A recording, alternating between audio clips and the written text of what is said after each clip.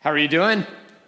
Good. Well, hey, we are doing something a little different this weekend. I am Ben, as you can tell by the name tag, and we're passing out the name tags. The great thing with seeing people react to the name tag, some of you are like, I'm not going to wear a name tag no matter what. Others of you put someone else's name on there. That's really exciting as well. Well, the reason we're doing this is we're talking about identity, about who we are and living out of that.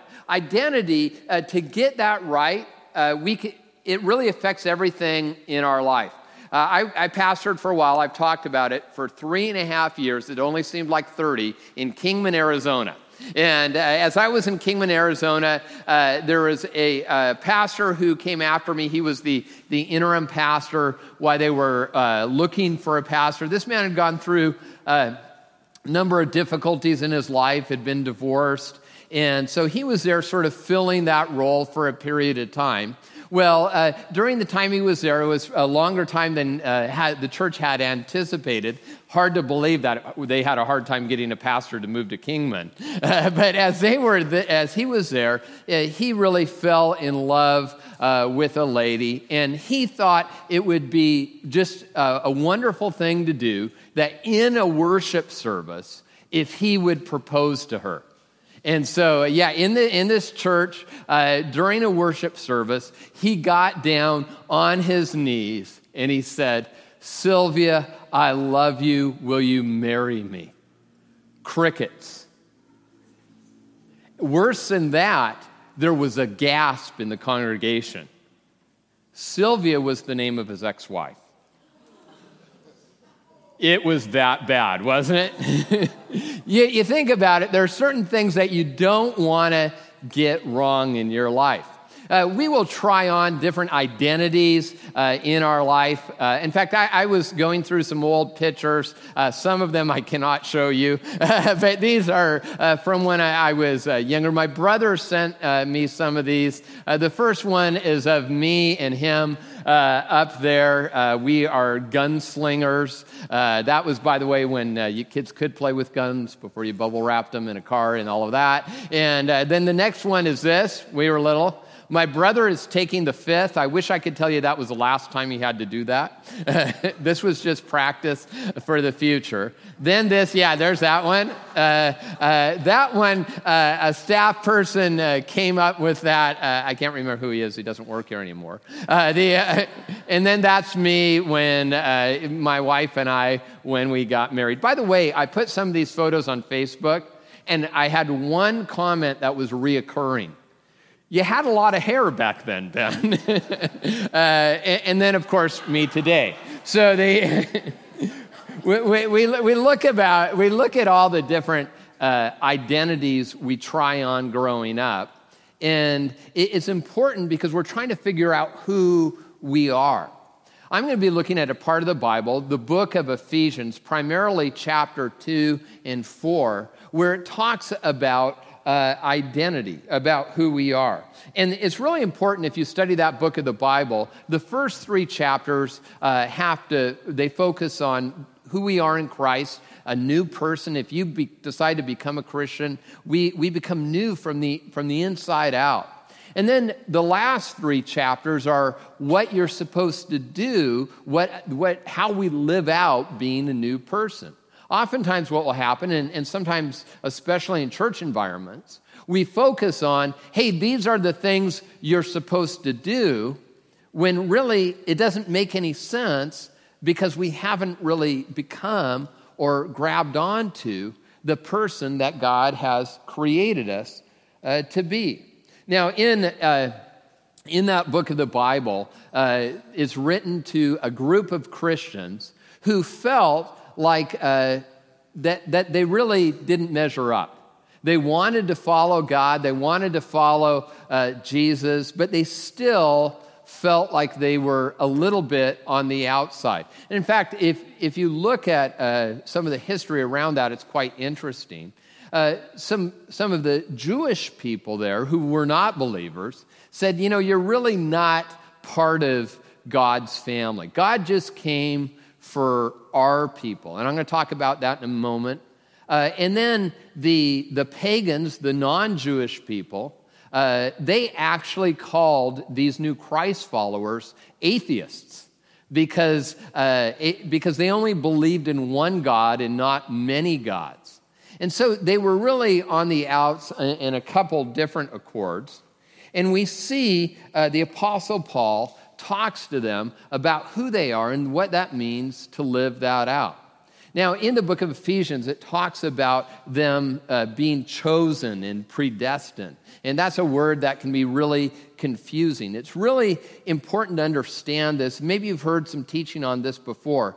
When you hear that word, it almost always, every single time, has to do with the inclusion of non-Jewish people into God's family. It goes back to Genesis 12:3, where God says to the Jewish people, I have blessed you to be a blessing. And so it's in that context we read this verse, Ephesians 2:13. It says, but now in Christ Jesus, you who were once far away have been brought near by the blood of Christ. And this is great news, that the distance between us and God has been bridged. And the Apostle Paul will say again and again who they are in Jesus. As I was thinking about that, I was thinking about some of the labels that we can put on in our life. Some good, some bad. You think about this, one is self-sufficient. You know, here I am, I can do it all on my own. I don't really need anyone else. You ask any 2-year-old, they'll say, I do it myself. It could be addicted. We could get our identity in our struggle. One of the things I love about our Celebrate Recovery program that deals with people who are struggling with all sorts of issues, whether they're chemical or eating or sexual addiction, is it begins with we are a Christian, a Christ follower who maybe struggles with that. But the addiction is not our identity. Maybe our label could be alone. You've gone through a breakup, maybe even a divorce, or trapped. We feel that maybe our current circumstances have brought us to a place where we don't feel like we can really get out of them. Well, as we consider what it has to say in the book of Ephesians, one of the things we want to understand is the impact of what we believe about our own identity. Here's a key idea. If we believe something to be true, it has the same impact on us as if it were true. There was an experiment that they did called the SCAR experiment. I was reading about this. They grabbed a group of people. They had actually about 20 volunteers. And what they would do is they said, hey, we're going to put some makeup on you. And they had a professional makeup artist. And the makeup artist would put a scar on them and really it would look like they were quite disfigured. And then they would tell them to go out into the street, they'd talk to people and go throughout their day. Well, they would have the people, right as the makeup artist was done, look at themselves in the mirror. And so they would be, okay, that's what I look like. Well, right before they left, they were told, hey, don't touch this. Don't, really got to leave it alone. Don't let your fingers touch your face. And the makeup artist would say, I need to make one more adjustment. And the makeup artist would completely take off all of the makeup. And so isn't it great to be a social scientist? You get to mess with people a little bit. But the people would come back and they reported almost to a person. They said, yeah, people treated me differently. People were rude to me in a way that they had never been rude to me before. And they would believe all these things when really nothing had changed about them. But they had believed for some reason that they had something done to them that would make people treat them differently. So that's why it's so important to get this area of our life right. We read in Ephesians 4:20 through 24. The Apostle Paul is talking to the Ephesians about not living out of their old identity, but living in their new identity. He says, that, however, is the way of life you learned when you heard about Christ and were taught in accordance with the truth that is in Jesus. You were taught with regard to the former self to put off the old self, which is being corrupted by deep deceitful desires, and to be made new in the attitude of your minds, and to put on the new self. He's saying to them that you have this idea, what you've believed about yourself, and you're still believing it, and it's affecting the way you live. And isn't it interesting in that passage of Scripture that putting on the new self is something active that we do? In fact, if you look in the book of Ephesians, you'll see 11 times in the first 14 verses that the Apostle Paul talks about them being in Christ. He says that's the truest thing about you. In fact, there's a book by David Lomas that I have in your resource section. And he has an interesting ministry in the Bay Area. And he talks about not only what's true of you, but what's the truest thing about you. See, sometimes we will look at ourselves and we'll say, well, you know, I'm divorced. I just lost my job. I've gotten some sort of trouble with the law. And that might be true about you, but is it the truest thing about you? The Apostle Paul would say the truest thing about you, if you're a follower of Jesus, is that you are in Christ, and that really changes everything about our identity. Some of us have been trying to fix our behavior. Maybe it's an addictive issue, maybe something relationally, where the Apostle Paul would say, why don't you focus first on who you are, and then you can worry about how you live that out. So what I want you to do with our time left is I'm going to ask you to believe something and then to do something as well as we look at living this out. So let's look at our first fill-in. What's true of me when I'm in Christ? Number one, that I am chosen by God. Part of my identity is who chose me. I was chosen by my wife, Terry, to be her husband 22 years ago. She made an excellent choice, I think. It says in Ephesians 1:4, for he chose us in him before the creation of the world to be holy and blameless in his sight. God chose us, and he chose us based on his decision, not on our behavior. And the only question we have is, are we going to respond to that? We also learned that in Christ I am adopted into God's family. We read, he, God, predestined us for adoption to sonship through Jesus Christ in accordance with his pleasure and will. Now that's pretty interesting given the context of Ephesians. In Ephesus, people would take children that they didn't want, and it could have been they wanted a boy and they got a girl, and they would just abandon them in this place called Agora, and they would just leave them there. It could have been for other reasons. They couldn't take care of them. There was some physical problem with them. And so literally, children were left there to die. One of the unique things about Christians, not only in Ephesus, but throughout the entirety of the Roman Empire, is they would take these children that were abandoned and they would take care of them. And no other group of people would do anything like that. Now, the people in Ephesus would understand this word adopted because it would mean you belong. And if there's some of us, if we were going to be maybe honest, we might say the truest thing about our identity is that we feel abandoned. That maybe it was a boyfriend or a girlfriend that you don't even know why. They just walked out of the relationship. Maybe it was a best friend who just all of a sudden turned on you, and maybe it was something you did and you felt like you could work it out. But there's just that distance of abandonment. It could have been your own parent. And when we take on that kind of identity, it can devastate us.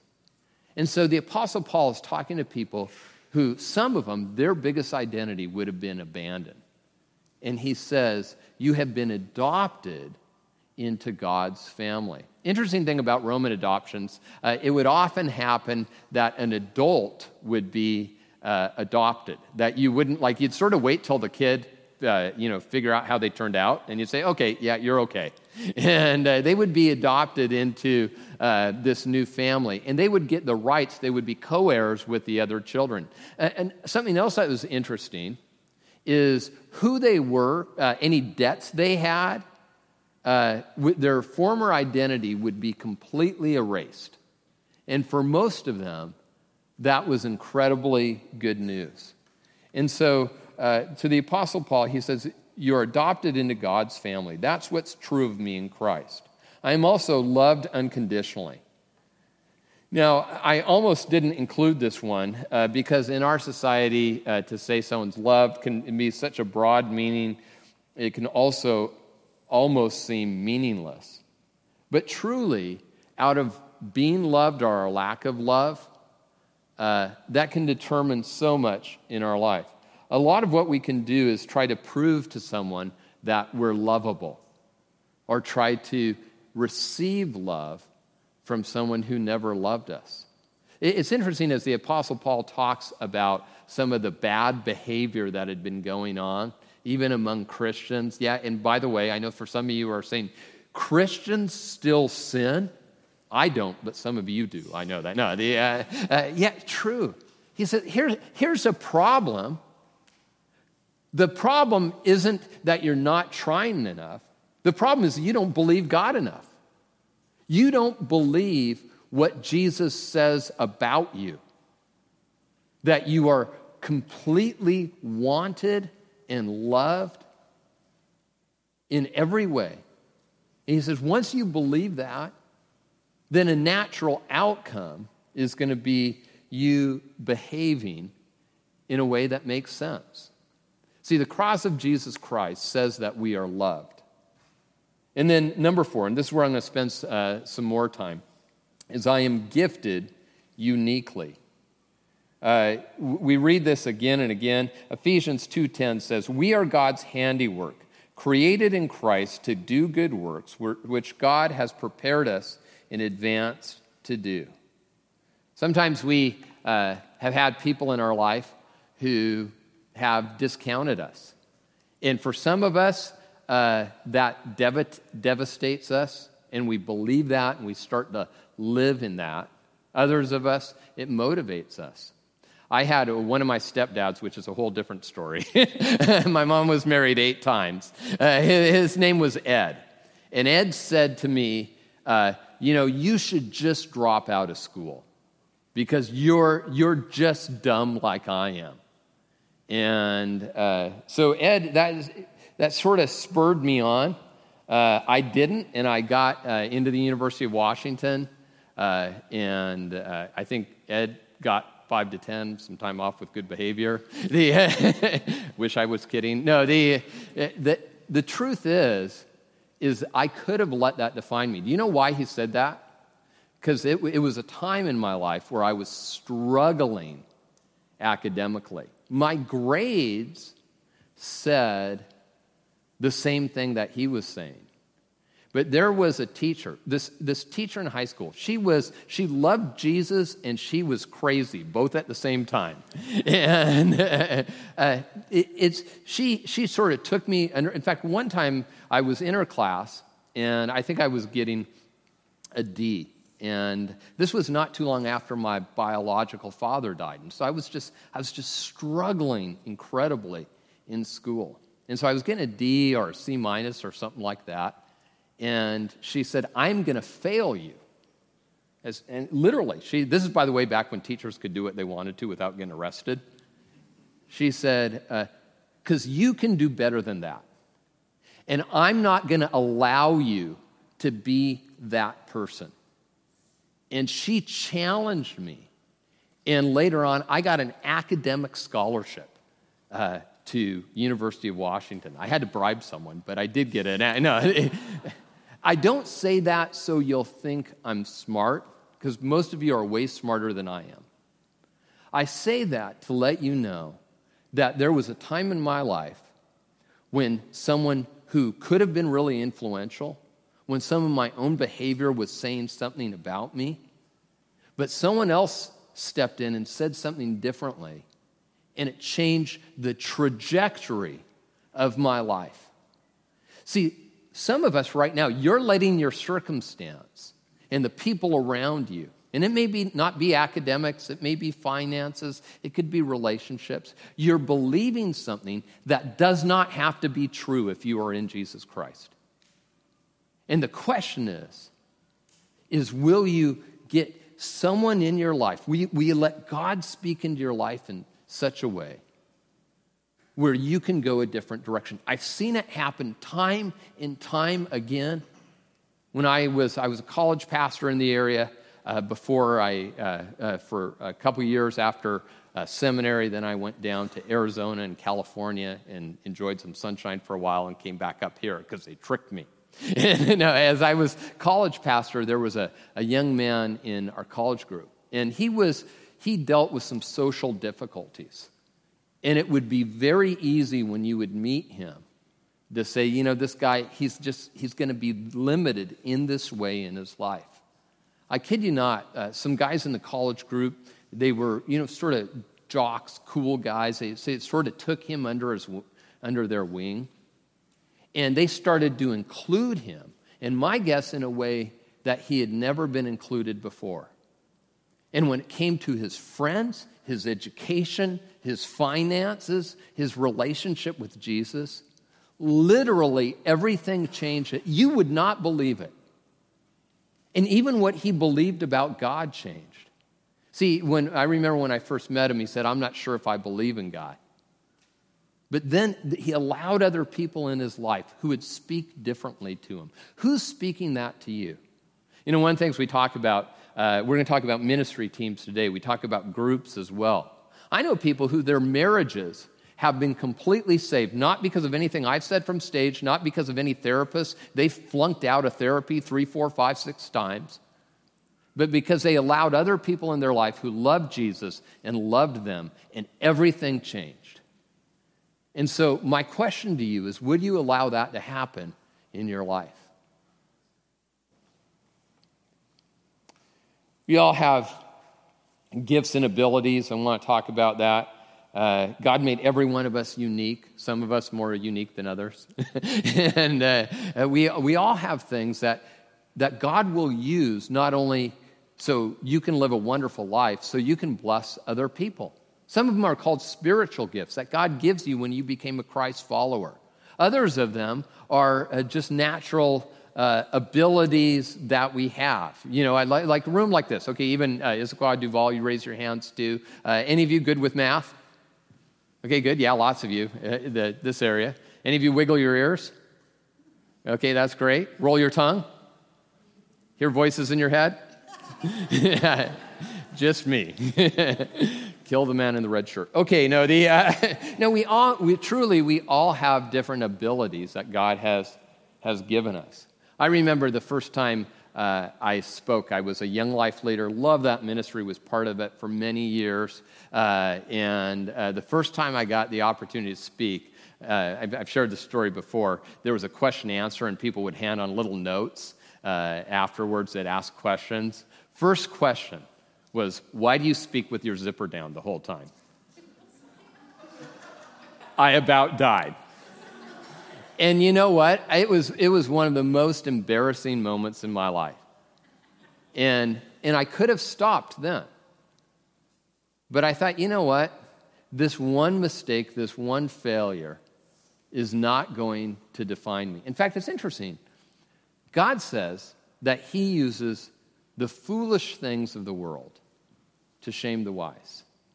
And you know what? You know what part of that is? Is God working in our point of weakness for us to make the greatest difference. One of the things I've noticed time and time again is that when we try to impress other people, it just doesn't, no one really cares. But when we help people understand how God has been present in our life, it makes all the difference in the world. Number 5, I'm called to make a difference. In fact, some of us are frustrated in our faith because we haven't lived this out yet. Because we think it's about getting our behavior right or our belief right. And those are important. But it's also understanding who God called us to be. Ephesians 4:1, it says, I urge you to live a life worthy of the calling you've received. It's a calling that God has already given us. And then Ephesians 4:11 through 12, it says, Christ himself gave the apostles, the prophets, the evangelists, the pastors, and teachers to equip his people for works of service so that the body of Christ may be built up. Each one of us is called to make a difference. And so I don't know if I've done my job like I'd hoped to do today, but the number one thing I wanted you to understand is that in Christ, you are chosen, you are loved, you are valued, you are gifted. But if you just understand that and you don't do anything with it, there's going to be an emptiness in your Christian life. Some of you are frustrated with God and you're blaming other people. And the truth is that you have not lived out your calling and you will not grow in your faith. You will not be satisfied until you say, God, here I am, send me. I want you to maybe do an experiment this week. First of all, just go out and do something for yourself. Go to the Folk Life Festival. Maybe you shouldn't go to the Folk Life Festival. Go out to a movie. Go on a romantic evening with your spouse. You can say, Pastor Ben said so. And see how you feel. And then go do something for someone else. Meet a need. Talk to someone about your faith. Serve someone. Maybe you'd even serve someone at the margins of society. Go down the Union Gospel Mission. And at the end of it, see which one made the biggest difference in your life. My challenge today is that you would maybe, if you haven't yet, understand who you are and live that out by saying, God, I'm going to be part of making a difference in the world. If you're here and you say, Ben, I don't even believe in Jesus yet, that's where it begins. It's not about you doing something first. It's about who you are in Jesus. But then it's about saying, God, I want to make a difference for you. In your programs, we have, and I'm going to come back to that in a moment, well, we have some opportunities. And here's one of the things I wanted to do, is I want to make this very practical and give you an opportunity. Maybe it's just a one-time place to serve somewhere in the church. Your ministry doesn't have to be limited to the church, but usually that's where it's going to start. But before I come back and we look at that, I want you to just see around our various campuses some of the opportunities to serve people in the name of Jesus and really what that means in our life. I'm Bill Anderson, and I serve on the Greeting and First Impressions team here at Timberlake Church. Greeting is an opportunity to meet guests and members of the church on their way in, a chance to shake hands, say hello, and welcome to Timberlake. Really, we greet people in the parking lot, we greet people at the front door, we greet people at the entry to the sanctuary, and really my job is I'm just kind of the caboose of the greeting process. I'm Bear Nielsen, and I serve on the First Impressions team as an usher. Hi, my name is Katie. I lead the kindergarten through second grade class. I serve because I just generally love kids, and I love the mission of Timberlake reaching families. A greeter helps welcome people into church, gives them programs, makes sure they have maybe taking the coffee, just making sure that they're comfortable and learn how to navigate their way around. My name is John. I serve here as a greeter at Timberlake. Hi, my name is Robin, and I serve at the Connect Center here at Timberlake. I love the opportunity to connect with people and get to know people on a different level than I would just attending.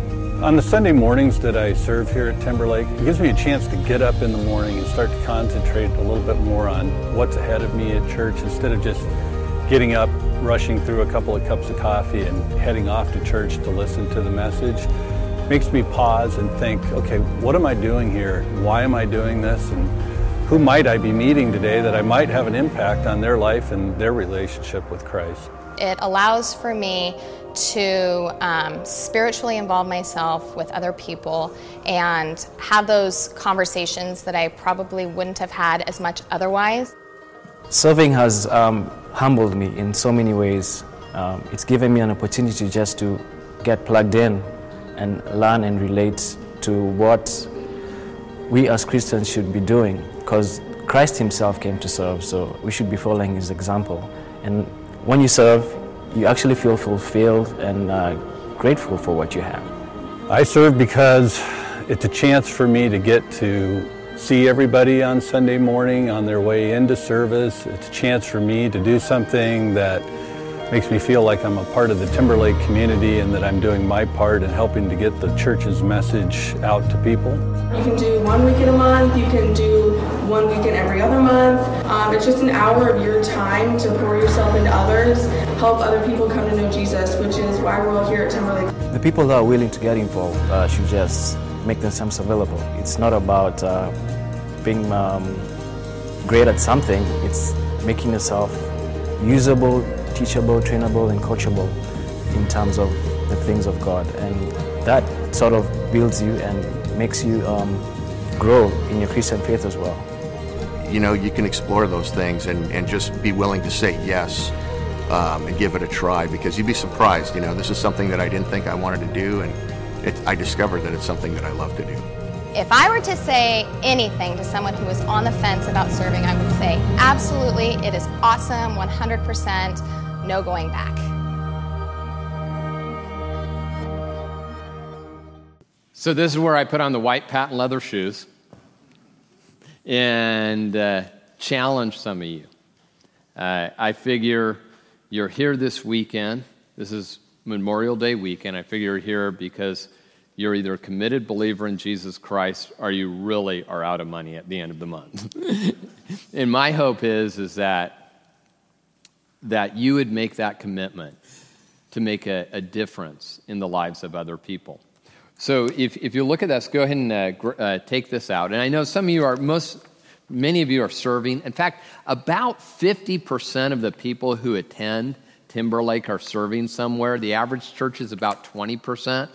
And you might say, well, doesn't that mean you have enough people? This is not what we or God wants from you. It's what God wants for you as you're part of a ministry team making a difference. And so we have the opportunity, if you say, hey, just put your name, email, phone, and you might say, hey, I'm unsure where I want to serve. I want to talk to someone. I don't even know what I'd be good at. Or there's one-time serve opportunities like summer barbecue team. That's an easy one, grilling in the name of Jesus.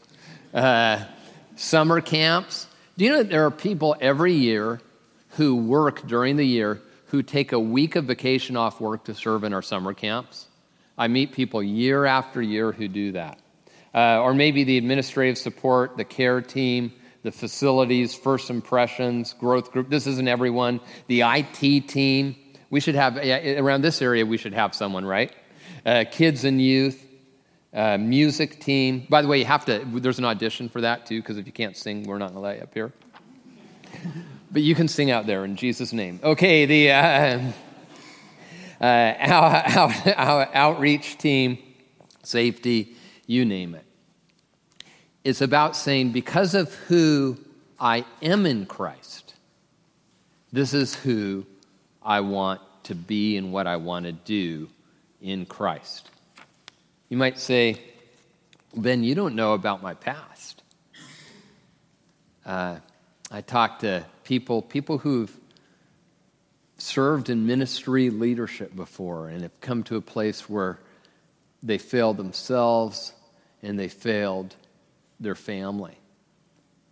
And if you find yourself in a place like that, I just want you to know that the grace of Jesus Christ was not only to bring you to him through the cross for salvation, but that he continues that redeeming work in your life. And maybe this would be the turning point where you say, the thing that used to define me was failure, was unfaithfulness.